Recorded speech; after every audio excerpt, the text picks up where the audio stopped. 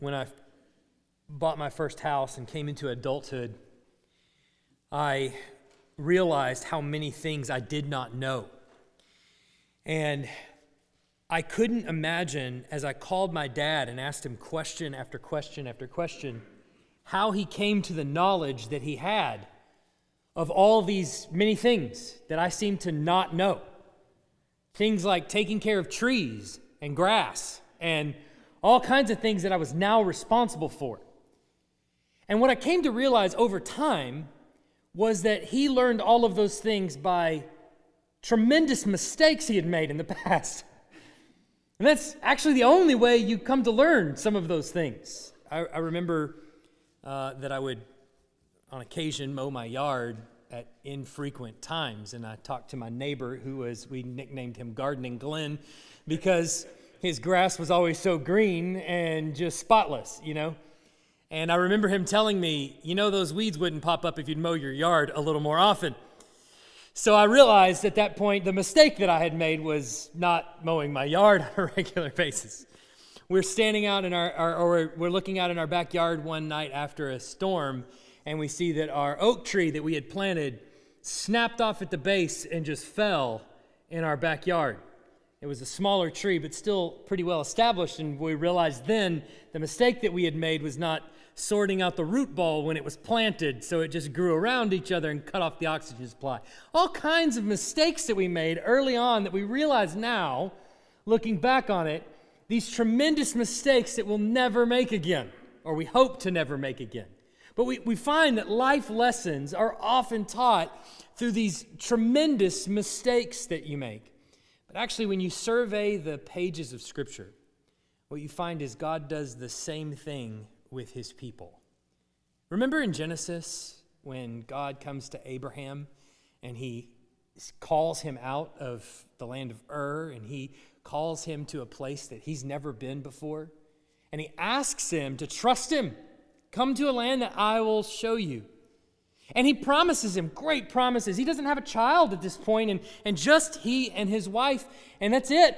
And he says, I'm going to give you descendants more than the stars in the sky and the sand on the seashore. And Abraham can't possibly fathom how he, an old man, is actually going to come to inherit this promise he's just told to trust God. Well, here's Abraham childless. What does he do when he's faced with his own life being threatened? He lies. Not once, twice he lies. To save his own neck, he lies. Just to save his life. Does he trust yet in the Lord's promise? No. When he's given a child, Isaac, he loves this child. You can imagine being 99 years old, his wife being 90. They have this child. It's the first time that he's ever had a descendant, an heir, to actually pass off his possessions to. He loves this child more than anything else. And he's told, go sacrifice. Go to Mount Moriah and take, God says, Genesis 22, verse 2, you can look it up later. God tells him, go to Mount Moriah and give me your son, your only son, the one you love. Abraham, without blinking, goes to Mount Moriah, takes his son up to the top, goes to sacrifice his son, and the Lord holds him back, gives him a ram that's caught in the thicket for sacrifice instead. And he says, I will bless you, I will multiply your offspring, and I will do this. Why? Because you have not withheld your son, your only son, from me. What has disappeared from that? The one you love. What Abraham has proven over time is that he has come to trust the Lord, and that he loves the Lord more than he loves even the possessions that he has, even the son that he has. God actually does this in the pages of Scripture with his children time and again. And here in our passage this morning, he is going to do the same thing with David.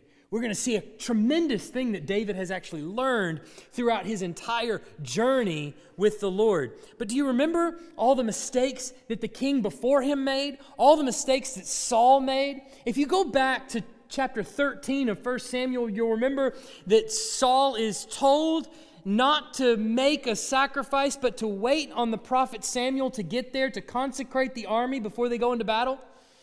And it comes 7 days, and he's supposed to wait 7 days, and so he's waiting, and he's looking at his watch, and he sees the army around him leaving, and he grows impatient, and he turns and he goes, I'm just going to make a sacrifice myself. Instead of waiting on Samuel to get there, he doesn't listen to the Lord. Well, as soon as Samuel comes up, now he's caught in his sin and he's convicted, and he tells Samuel what he's done, and he has so much lamentation and repentance. And then we go into the next chapter, and he thinks, I know how we're going to win victory over these people is we're going to make a vow. And he makes a rash vow to the killing of his own son. And then in the following chapter, we get into chapter 15, and he's told specifically by Samuel, go into the Amalekites and destroy every single one of them. Lay everything they have to the ground. And instead, again, of listening to the voice of the Lord, what does he do? He takes all of the greatest possessions for himself. Saul has proven time and again that he will not listen to the Lord, and for it, the Lord strips from him the kingdom, and he gives it to someone who is after his own heart. And now we get to the story of David. David has been anointed king, but he has not yet taken the throne. And in chapter 24, David is in the cave of En-Gedi. He's on the run from Saul. Saul's after him, going to take his life. And David's in the back recesses of his cave in the darkness with his men, and in walks the king of Israel to relieve himself. David's in the back of the cave, and his men look at him and they say, the Lord has given the king into your hand. You got him. Go kill him. Our troubles are over. Look at what the Lord has done. And David stealthily sneaks up by him, and first to disgrace him, cuts off the corner of his robe. And what happens to David as soon as he reaches out his hand against the Lord's anointed? It says his heart struck him. Wait a minute. What a different reaction David has to unrighteousness than Saul has. Saul is convicted only when the prophet Samuel gets up there. Saul's convicted in the same way your kid's convicted after you catch him reaching in the cookie jar. They're not sorry they did it. They're sorry they got caught, right? But David is not caught by anybody. In fact, everyone around him is telling him to do it. David is struck in the heart. He's caught by God. He's convicted. And then in chapter 25, we see David encountering a whole new obstacle. Someone in the nation of Judah that he approached to have provision, Nabal, who is sacrificing and shearing sheep and ready to have this big festival and feed all these people. David approaches him through his men and says, hey, can we have just a little bit of that? We're starving. We watched over your people. We didn't kill them. We didn't take any sheep. Is it possible if we could just have a little portion for us and for our men? And Nabal foolishly says, no, rejects them. And so David, in his anger, gets ready to go after Nabal and fight him with everything that he has. And on his way out there, he is intercepted by Nabal's much more astute, much wiser wife, Abigail. She approaches David and she says, here's all the provisions that you need. Don't go and strike this foolish man who is my husband. He's foolish, as his name would suggest. Nabal means fool. Don't go kill him. Here's all the provisions you need. Because, David, you don't want to begin your kingdom this way. You don't want to start off on the throne having killed a man who is guilty of being foolish but not worthy of the death penalty. You don't want to start your kingdom that way. You want to be more righteous. And I want you to see what David says in response to her in chapter 25, starting in verse 32. Look with me there, 25:32. And David said to Abigail, blessed be the Lord, the God of Israel, who sent you this day to meet me. Blessed be your discretion, and blessed be you who have kept me this day from blood guilt and from working salvation with my own hand. For as surely as the Lord, the God of Israel, lives, who has restrained me from hurting you, unless you had hurried and come to meet me, truly by morning there had not been left to Nabal so much as one male. What is David saying here in this text? He's recognizing that what has stopped him from going after this foolish man named Nabal was none other than the hand of God working through Abigail. So this is twice now that David has specifically been stopped in his tracks by the Lord God Almighty. But you notice the difference between how David responds to God's intervention versus how Saul responds to God's intervention. Saul continues to not listen and he continues to pursue disobedience and not listen to the voice of God. And yet here's David. When all of us in this room are reading the passage going, yeah, the Lord's given him into your hand. Just go ahead and kill him. And David doesn't. And then he's angry with a person who he has a right to be angry with. He's intercepted by God himself and he says, I'm not going to, you've restrained me. You've held me back from being blood guilty. And now here we get into the final chapter of this scene of restraint from chapter 24 to 26. And David is now a totally different person. He's a totally different person than what we saw in 24 and 25. In 26, he comes across as a crafty veteran, although chapter 26 and chapter 24 mirror each other almost completely, with one notable exception. David is much wiser to the game than he was in 24. Look at what happens. First, obviously, we see in the first couple of verses, the Ziphites come to Saul and tell Saul where David is hiding. And remember, in chapter 23, the Ziphites had come to him before, and they had said, hey, we know where David is. We're going to hand him over to you. Why don't you come and take him? And Saul said to them, why don't you go back and watch everywhere he goes, because that guy is slippery as a wet bar of soap, and we're having a hard time pinning him down. Saul had tried already twice to pin him to the wall with his spear and couldn't do it. And so he tells him, go track his whereabouts and get it exactly, his coming and going. Tell me exactly where he's going. That way we know precisely, and so we can kill him. The Ziphites come to him again, and they tell him again this is where he's at. And Saul is desperate, and so he picks up and he goes after him to kill him. Now, you remember that the Ziphites, when you read terms like this, it's very hard to track where all of these places are regionally, but the significance of the Ziphites is that they're from Judah. So what this means is that David's own people are betraying him and handing him over to the king. That's the significance here, of his own people handing him over to the king. And so David is hiding out in the woods, and Saul takes 3,000 of his men. 3,000 of his men, and heads after David to try to catch him where he is. And David obviously sees 3,000 man army marching up close to him, and he decides, we're going to send out spies and see if this really is Saul. No binoculars, no periscope, no nothing like that.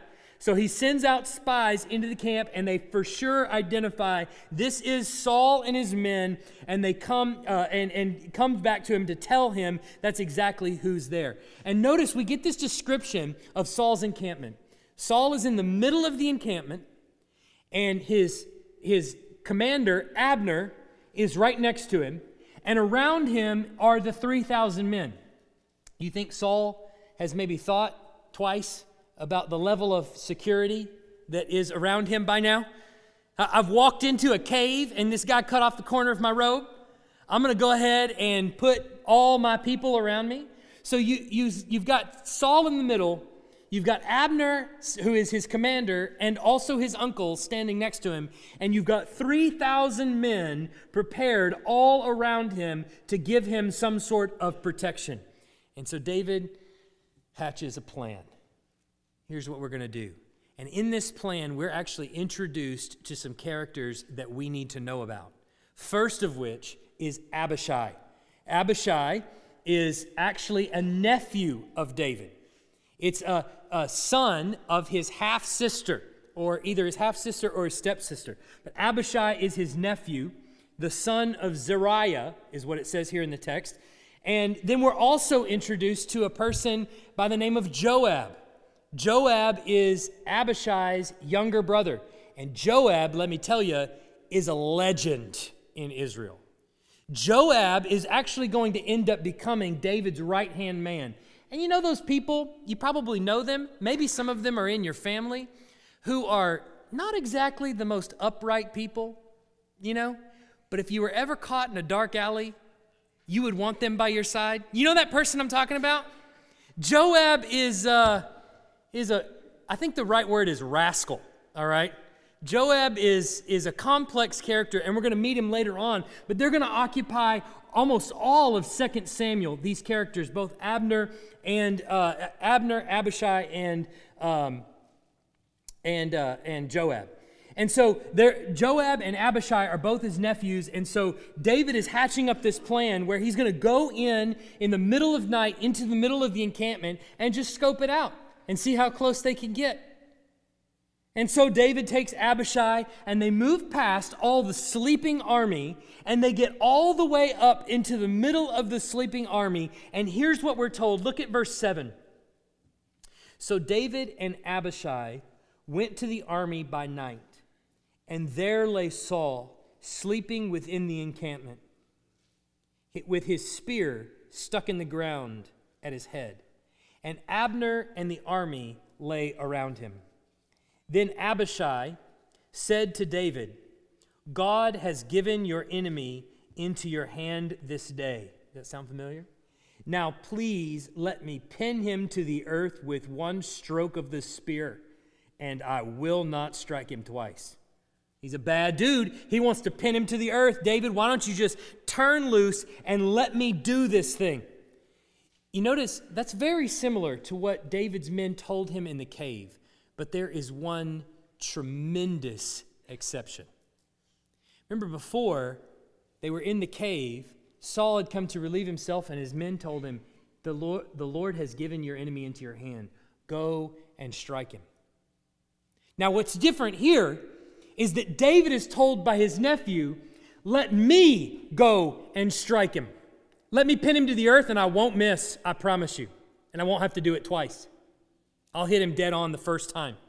The change here is that David has plausible deniability. David can allow this murder to occur and yet at the same time keep the blood off of his own hands. They know this is the problem. David has told them this before. David has, when he cut off Saul's robe, he went back to his men after he was struck to his heart and he said, look, I'm not going to do this. I can't reach my hand out against the Lord's anointed. Here, Abishai is offering him a great solution. Let me reach my hand out against the Lord's anointed. Let me take the curse. I'll do it for you. See, David is positioned here with a pretty great option. My nephew can kill him and I can keep my hands clean. How does David respond? Look at verse 9. But David said to Abishai, do not destroy him, for who can put out his hand against the Lord's anointed and be guiltless? And David said, as the Lord lives, the Lord will strike him, or his day will come to die, or he will go down into battle and perish. The Lord forbid that I should put out my hand against the Lord's anointed. Take now the spear that is at his head and the jar of water, and let's go. Notice how David responds like a crafty veteran who's been going at this for several swings now. He's had an opportunity to kill Saul on many occasions, and he has refused now to take it. First, he was stopped by the Lord from doing it, cut to the heart by conviction from the Lord's Spirit. Then when he was trying to reach out in anger against his fellow brother, his fellow Judite, he was stopped in his tracks by his wife, and he knew then to listen to the Lord. Now he's positioned with his right-hand man standing next to him saying, I'll do it for you. And David responds not with a decision to make or with any kind of pause or thought to it, but with complete and total wisdom. And notice that the response is more than even just him being wise and having learned from his mistakes. What exactly has David learned? He's learned to trust the Lord. Look at how he responds in verse 10. As the Lord lives, the Lord will strike him, or his day will come to die. He'll die of old age. Maybe the Lord will just kill him like he did Nabal. Or maybe he'll just live till he's 95 and he'll die in his bed. Or maybe he'll go down into battle and he'll perish there. The point is, David is not just trusting that his throne will be given to him, but that the Lord is actually going to do the fighting. See, David is not relying on the strength of or the weakness of Saul and knowing that Saul is foolish. He's not looking enviously at the day when he's going to take over the throne. He's resting on the Lord's promise. Just as Abraham does when he takes Isaac up to Mount Moriah. Now here is David learning the same lesson, that he's got to trust the Lord. That in the midst of all of this, the Lord has brought him into the wilderness. He's running from the hand of Saul, knowing twice that Saul has tried to kill him. And more than that, he's brought his army after him. And yet what he's learned in the process is that he has to trust the Lord. You might say, this is what the Lord has been doing for David all along. And if you open your eyes to the pages of Scripture, you will see God doing this time and again to his people. He continues to bring them on the brink of peril and then ask them, do you trust me? On the brink of elimination, and ask them, do you trust me? Whether it's Gideon with 300 men, do you trust me? Or David here, do you trust me? But what you should not miss is verse 12. Look at what it says. So David took the spear and the jar of water from Saul's head, and they went away.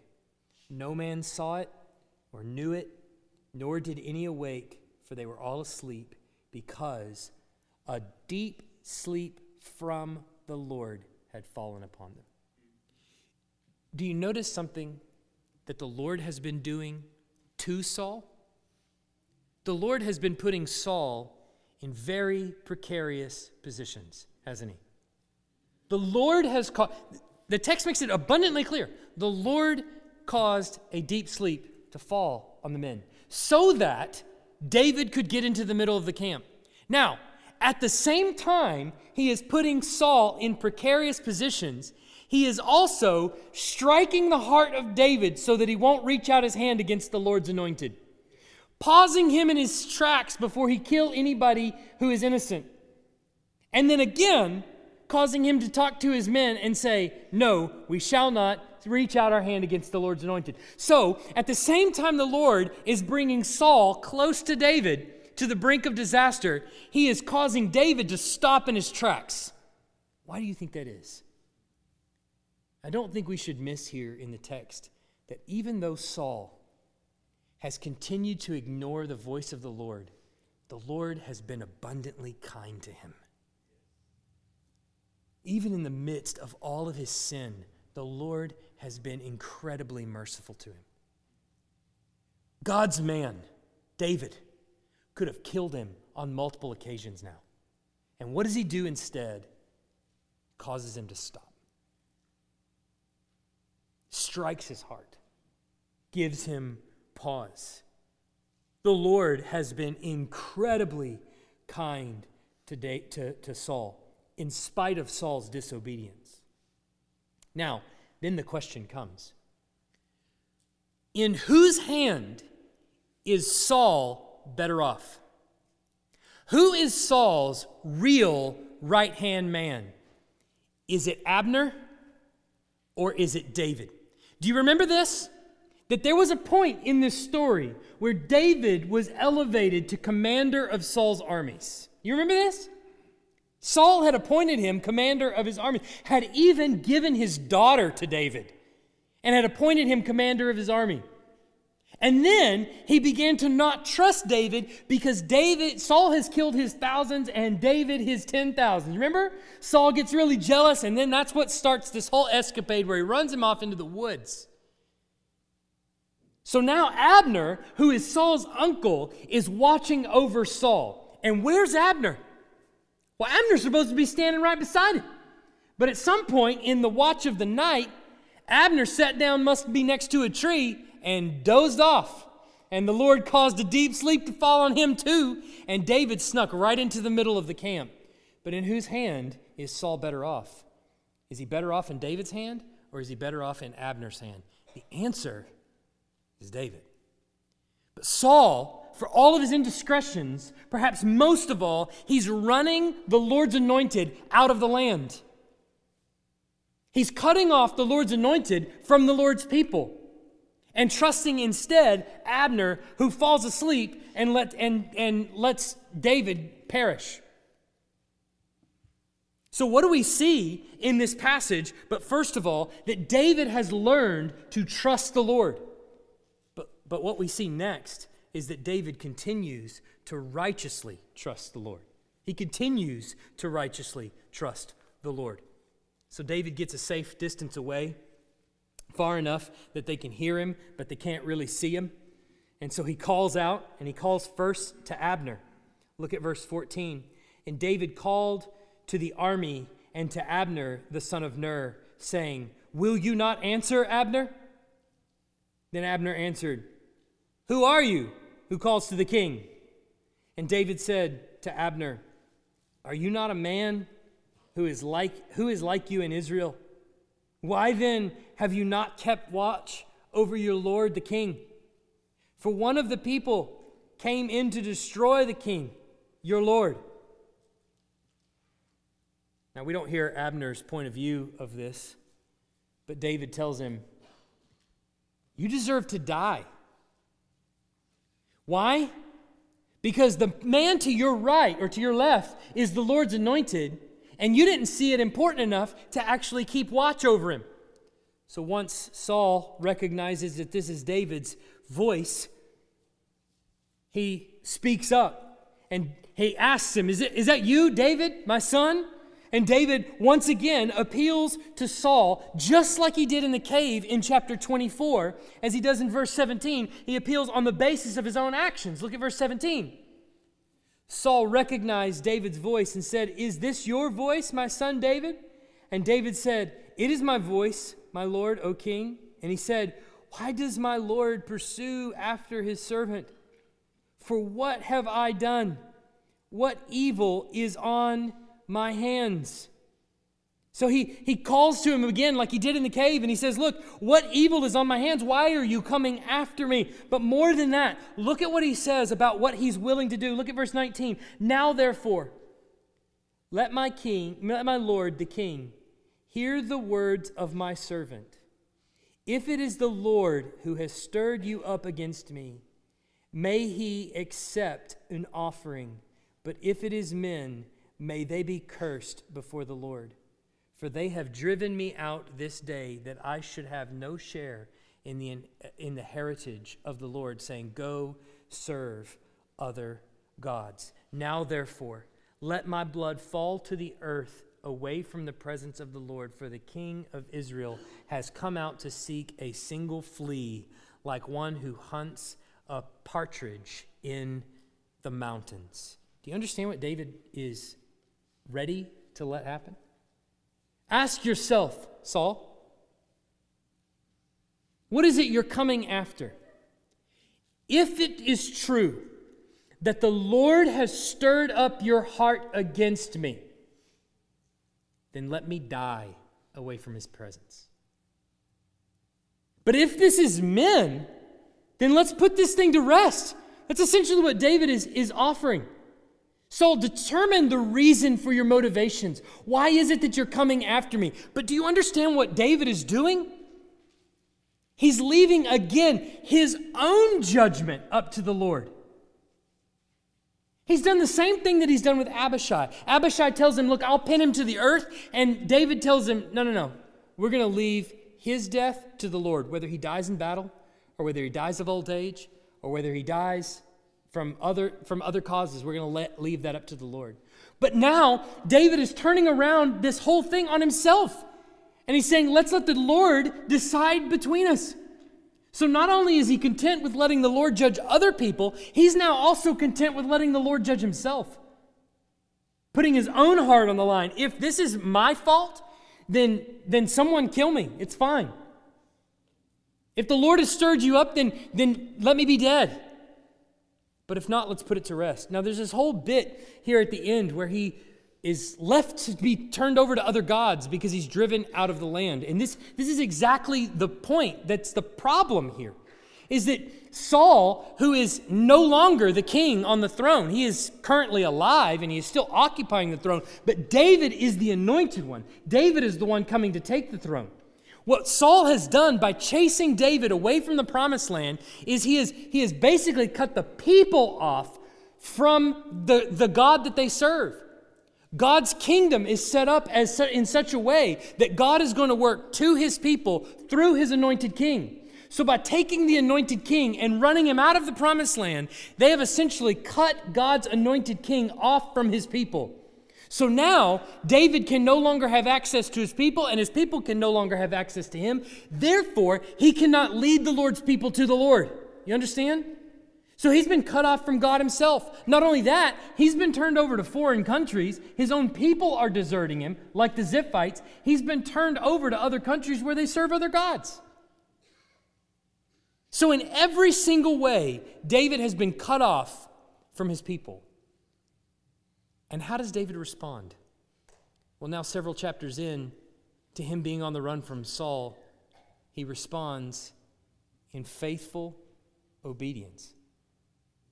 He gets it. The Lord has actually brought him out into the wilderness for a purpose. He didn't anoint him king and then go, you know what, I didn't think about what to do with Saul.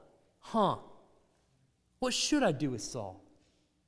No, in fact, he brings Saul to the brink and says, David, here he is, and stops David dead in his tracks.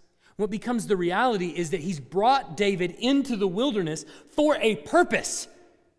And the purpose is to teach him precisely this. David, if you cannot rely on me in these times, how will you ever rely on me when you're sitting on the throne? If you can't rely on me in the wilderness, how will you rely on me in the promised land? If you can't rely on me when you have nothing, how will you ever rely on me when you have everything? It's a trick we tell ourselves, isn't it? The more I have, the better off I'll be. And then we get and we find it's exactly the opposite. The more you have, the more you're prone to trust those things. See, David's in the wilderness for a reason. He's not only trusting the Lord for justice, he's also trusting that because of his uprightness, God will deliver him. Look at verse 23 and 24. The Lord rewards every man for his righteousness and his faithfulness. For the Lord gave you into my hand today, and I would not put out my hand against the Lord's anointed. Behold, as your life was precious this day in my sight, so may my life be precious in the sight of the Lord, and may he deliver me out of all tribulation. He doesn't trust Saul to deliver him. He trusts the Lord to deliver him. But why? On the basis of his own righteous action. God has taken David on a journey over the last 3 chapters, and it's taught him that God's kingdom is one where righteousness reigns. God's kingdom is different. Isn't that what Abigail tells him when she intercepts him in the previous chapter? Look, your kingdom is different. Now he's realizing that God's kingdom is actually built on righteousness. God's kingdom is one where righteousness reigns. Saul is taken off the throne because he refuses to listen to God.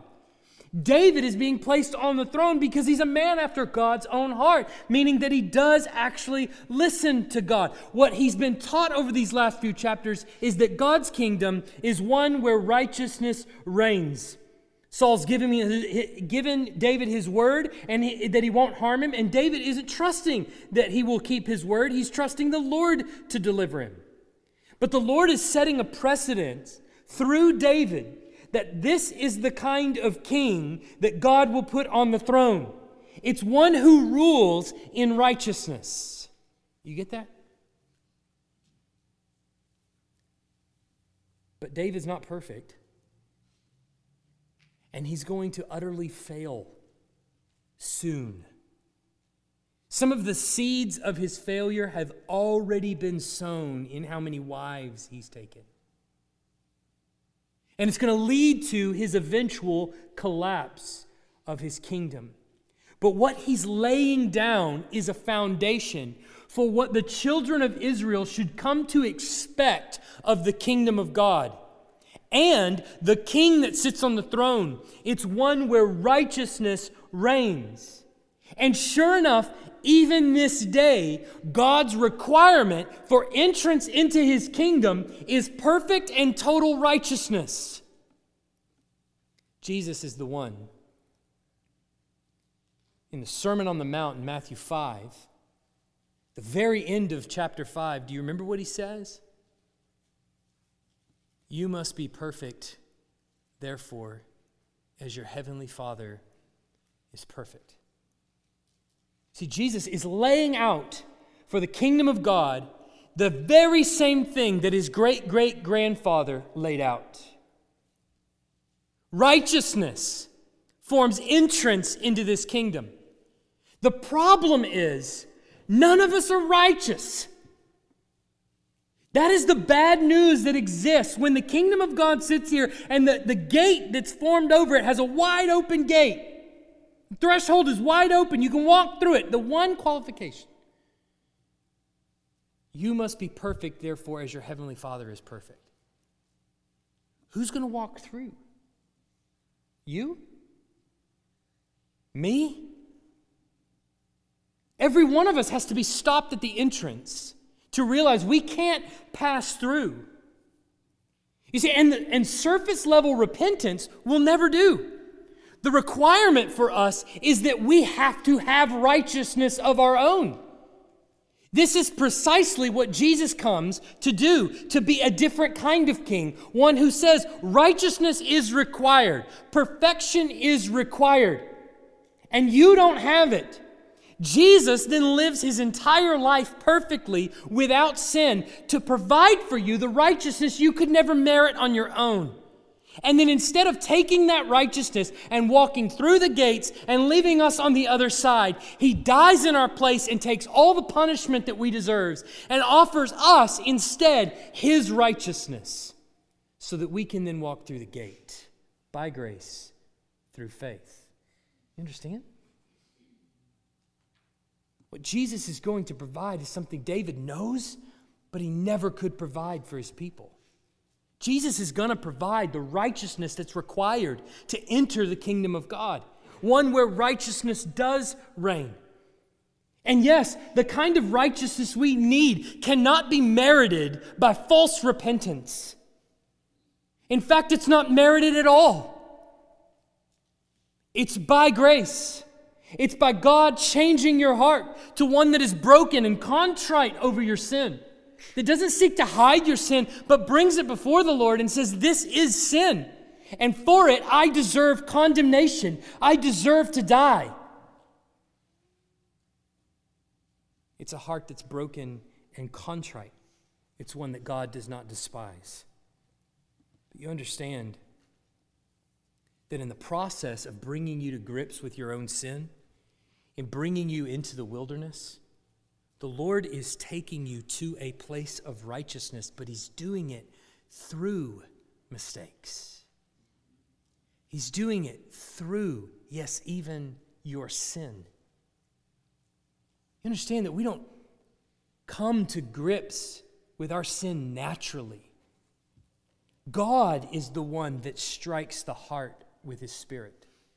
God is the one that brings conviction for sin. And yes, God is the one that brings you through all of these trials to help you realize, first of all, that you're a sinner in need of redemption. And second, that he is the only one through his righteous King Jesus that can actually provide it. So when you look around at your life, whether it's your health that has slipped, a wandering child that has brought you out into the wilderness. Maybe it's financial hardship. Maybe it's trouble in your marriage. Maybe it's a strained relationship here or there. Every single one of us has been into the wilderness before, will be going into the wilderness shortly, or just came out the other side. Every single one of us who are following after Christ knows what it's like to be stranded or feel like we're stranded in the wilderness.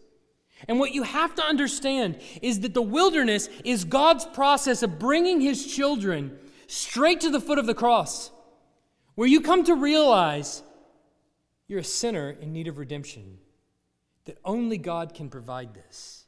And if I want out of the wilderness into the promised land, only God will lead me there. There's no doubt that these trials that we go through have probably revealed to us many areas of sin, probably a number of mistakes that you've made along the way. You didn't get here by chance. There were certainly bad decisions, maybe even sinful choices that put you here. But having secured the righteousness of Christ that comes by grace through faith, do you not understand that it's God who works in and through your trials and your sins to bring about righteousness in you? So then the question is, as you face this trial, you should have this nagging question in the back of your mind: do you trust me? Here you are in the middle of the wilderness, seeing trials on all sides. Do you trust Him? This is the position David comes to with Abishai at his right-hand side. What does David say? I don't know how the Lord's going to get me out of this, but I'm going to trust that He's going to do it.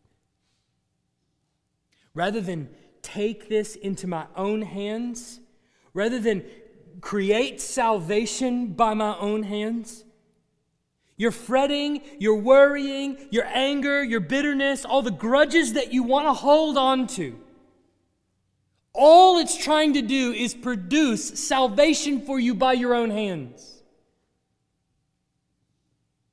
I don't know how I'm going to get out of this, but it's not going to be by those means. Instead, it's going to be waiting on the Lord to deliver you from all of it. Do you trust Him? His kingdom is governed by righteousness. And if you're a follower of Christ, He is taking you there by His grace. He is bringing you from the wilderness to the promised land, strictly by His grace. Do you trust Him? Have you learned the lesson already? Do you trust Him? Let's pray. Heavenly Father,